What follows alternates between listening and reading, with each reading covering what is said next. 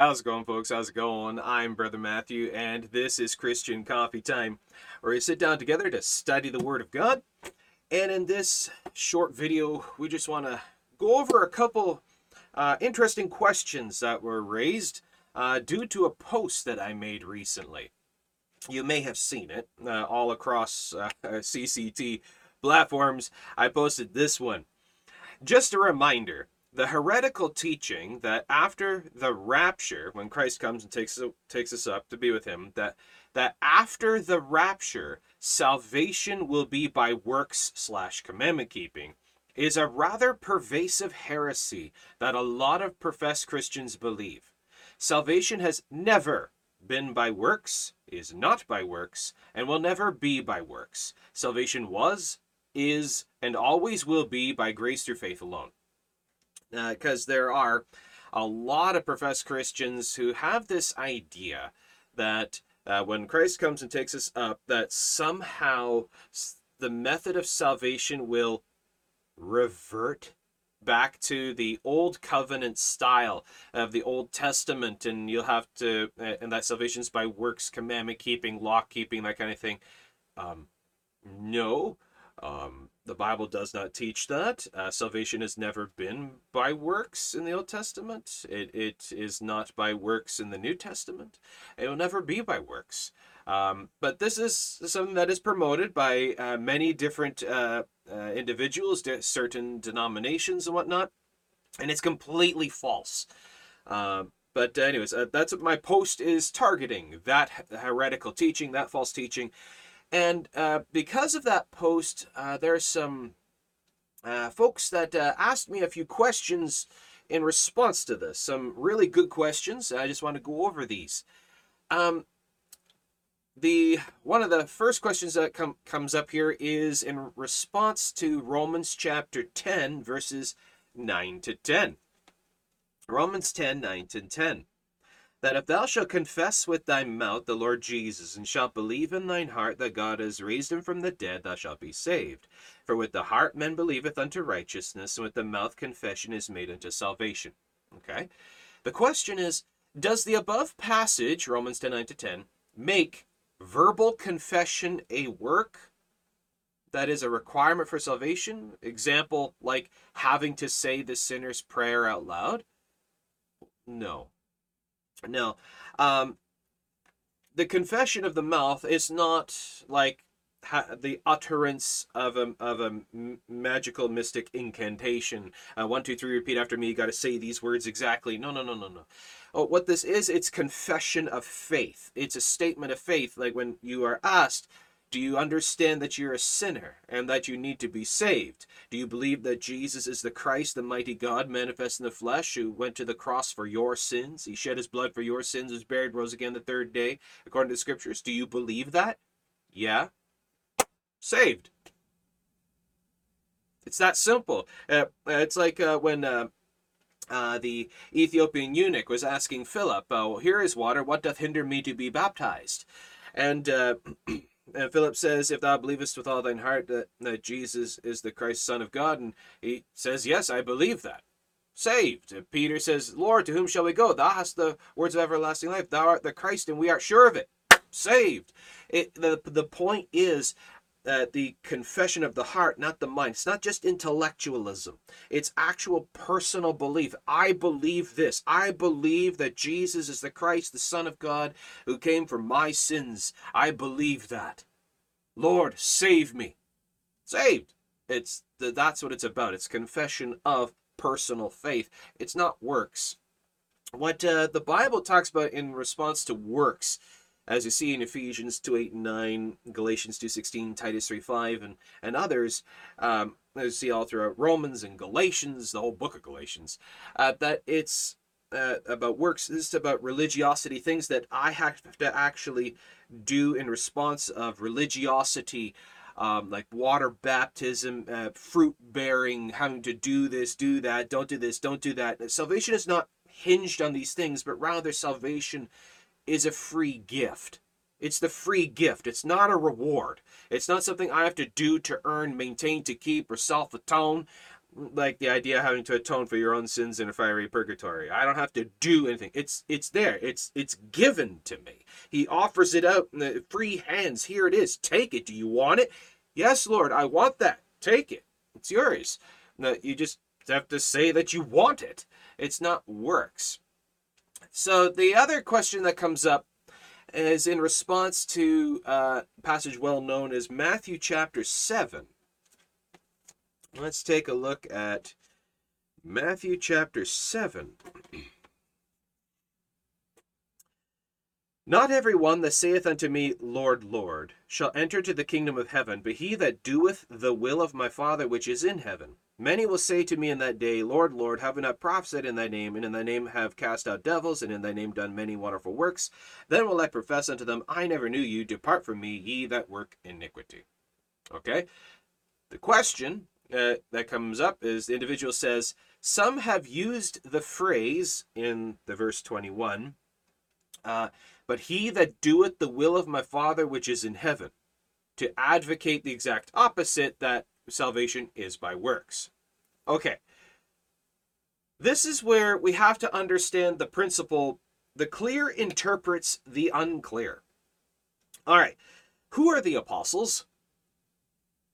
The apostles of Jesus Christ, the disciples of Jesus Christ, appointed by Jesus as apostles to be the leaders of the early church, taught by Christ personally, face to face. They are reiterating what Jesus showed them, taught them, and they're codifying it down in the scriptures by direct inspiration, guidance of the Spirit of God. Okay, so Paul, Peter, all the rest of them, John, when they're saying that salvation is by faith, by grace, we're justified by faith for in salvation. It's by grace, unmerited favor of God, that it's not of works, not by righteous works, not by works of the law, that you may know that you have eternal life, and that we're saved by believing on the Son of God. We have life, that it's not by works. That's very clear. And that God cannot lie. There are no contradictions or corruptions in his word. God that preserves his word into all generations. His word is above his very name. He's not going to allow people to corrupt it like this. We will always have the word of God. We can always know what the Lord is saying. There aren't multiple ways of salvation. So when the Bible says it's not by works, that means it's not by works. I always have trouble understanding the mentality of individuals that they see these not by works, not of yourselves, the gift of God, not by works of righteousness, not by works, deeds of the law, but by the faith of Jesus Christ. They say, well, yeah, well, over here. Are you saying that Peter's wrong, Paul's wrong, John's wrong? Okay, well, what about when Jesus says, repent and believe the gospel of the kingdom of heaven is at hand? He's talking, and then he's talking to Nicodemus, you must be born again. How am I born again? Believe in the Son of God. All right, so where's the issue? So therefore, we understand when the Bible is clearly saying that salvation is by grace through faith, by belief alone. Any other passage that may seem to have a problem with this, that may seem to be unclear, or other individuals take it and they're confused by it, like, but he that doeth the will of my Father is in heaven, we then must understand that that's not implying a salvific point, that you have to do something then to earn it. But rather, we do have an answer to this. What is doing the will of my Father which is in heaven? God commands all men everywhere to repent. He desires that all men to be saved. But let's go back to John chapter 6. John chapter 6, in verses 28 and 29.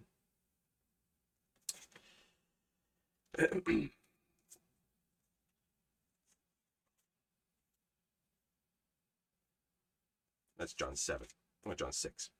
John 6, 28, 29. Then said they unto him, what shall we do that we might work the works of God? Jesus answered and said unto them, this is the work of God, that you believe on him whom he hath sent. Then John 6, 39 and 40. And this is the Father's will, which hath sent me, that of all which he hath given me I should lose nothing, but should raise it up again at the last day. This is the will of him that sent me, that every one which seeth the Son and believeth on him may have everlasting life, and I'll raise him up at the last day. So what is the Father's will? But he that doeth the will of my Father which is in heaven. What is the will of my Father? Believe on the Lord Jesus Christ, and thou shalt be saved. So there you go.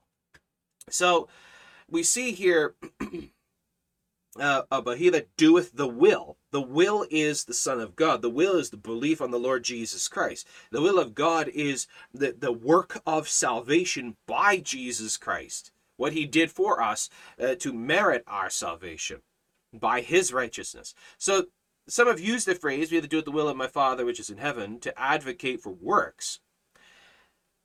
That salvation is not by grace only, but it is, and as Scripture very clearly, very blatantly lays out.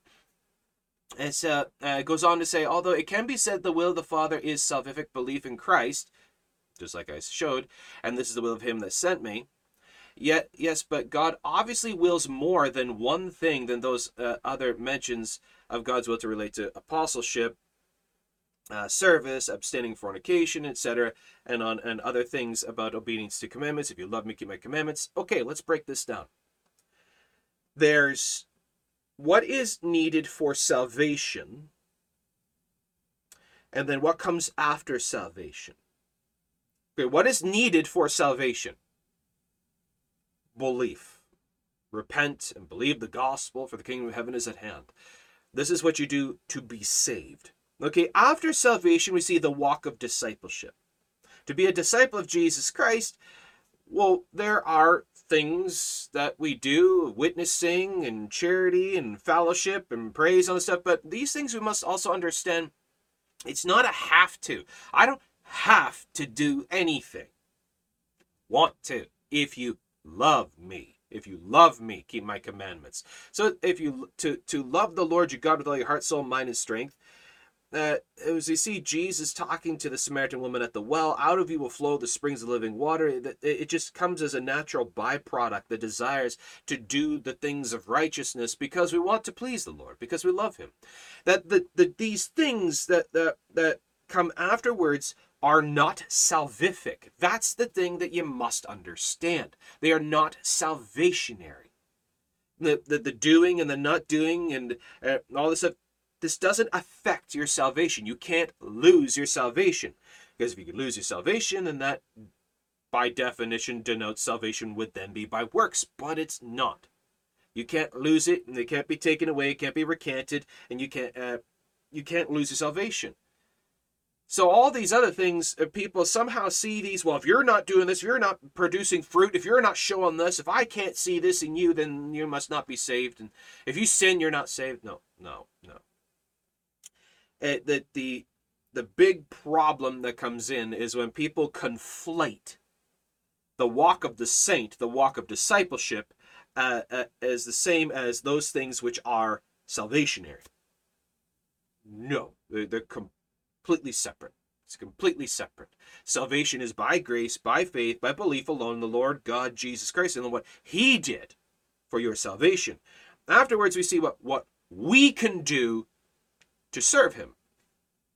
And my service does not affect my salvation. I can't be plucked out of the hand of God. He holds me in his hand, and nothing can remove me.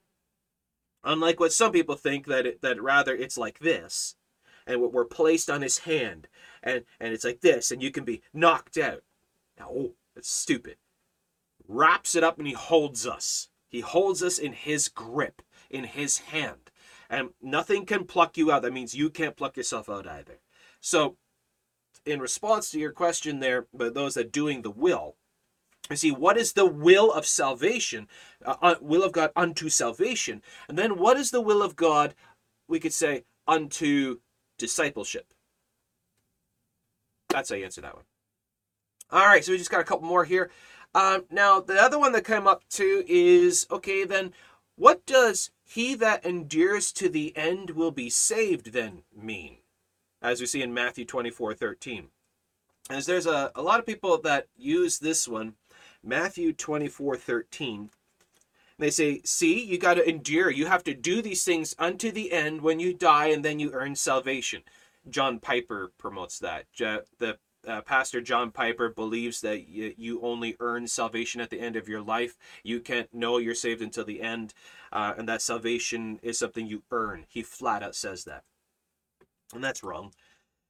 Well, let's look at this. So what does this mean? Matthew 24:13, but he that endures to the end shall be saved.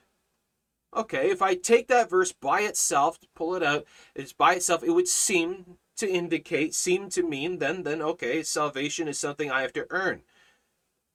But if we take that verse, put it back in the Bible, back up and look at context, what is Jesus addressing? Because pulling any verse out of context, I can make any passage of scripture say anything. One of my main examples of this is in Matthew 23. He leads me beside the still waters. I can make moonshine. Still waters? Get it? But okay, bad joke. But seriously, you can twist any scripture to say anything. But what does this mean then? He that endures to the end shall be saved. What is Jesus talking about? If we back up, in verse 4, Jesus answered and said unto them, take heed that no man deceive you. In response to what? Verse 3. The disciples, when shall these things, what shall be the sign of thy coming and the end of the world? And Jesus goes on, and you shall hear of wars, rumors of wars, and pestilences, and plagues, and famines, and earthquakes, and all these things. You shall be hated of all men. He's talking about the end, the tribulation. Okay, so in verse 13, he that endures to the end shall be saved. In response to what? The persecutions and oppressions and things that come along, that hold on, that the tribulation is a short period of time. Just hold on, it's almost over, it's almost over, it's almost over, you'll be saved from the persecution. It's in the same context as see that the Bible talks about women shall be saved in childbearing. Okay. Does that mean that women can only earn salvation while they're giving birth? No, that's not what that means. It means saved from the pangs, the agonies, the troubles that come through giving of birth. That walking with the Lord in service of the Lord and honor and fellowship and love of the Lord will bless you and will help you in that time. And he will spare you the troubles and things. And just as this, you'll be saved from the persecutions, things. You'll be spared of these things. Just hold on. Just stay the course. Fight the good fight. Resist. Hold on. And you'll be spared these things because the time is short and it will come to an end. That's what he's getting at.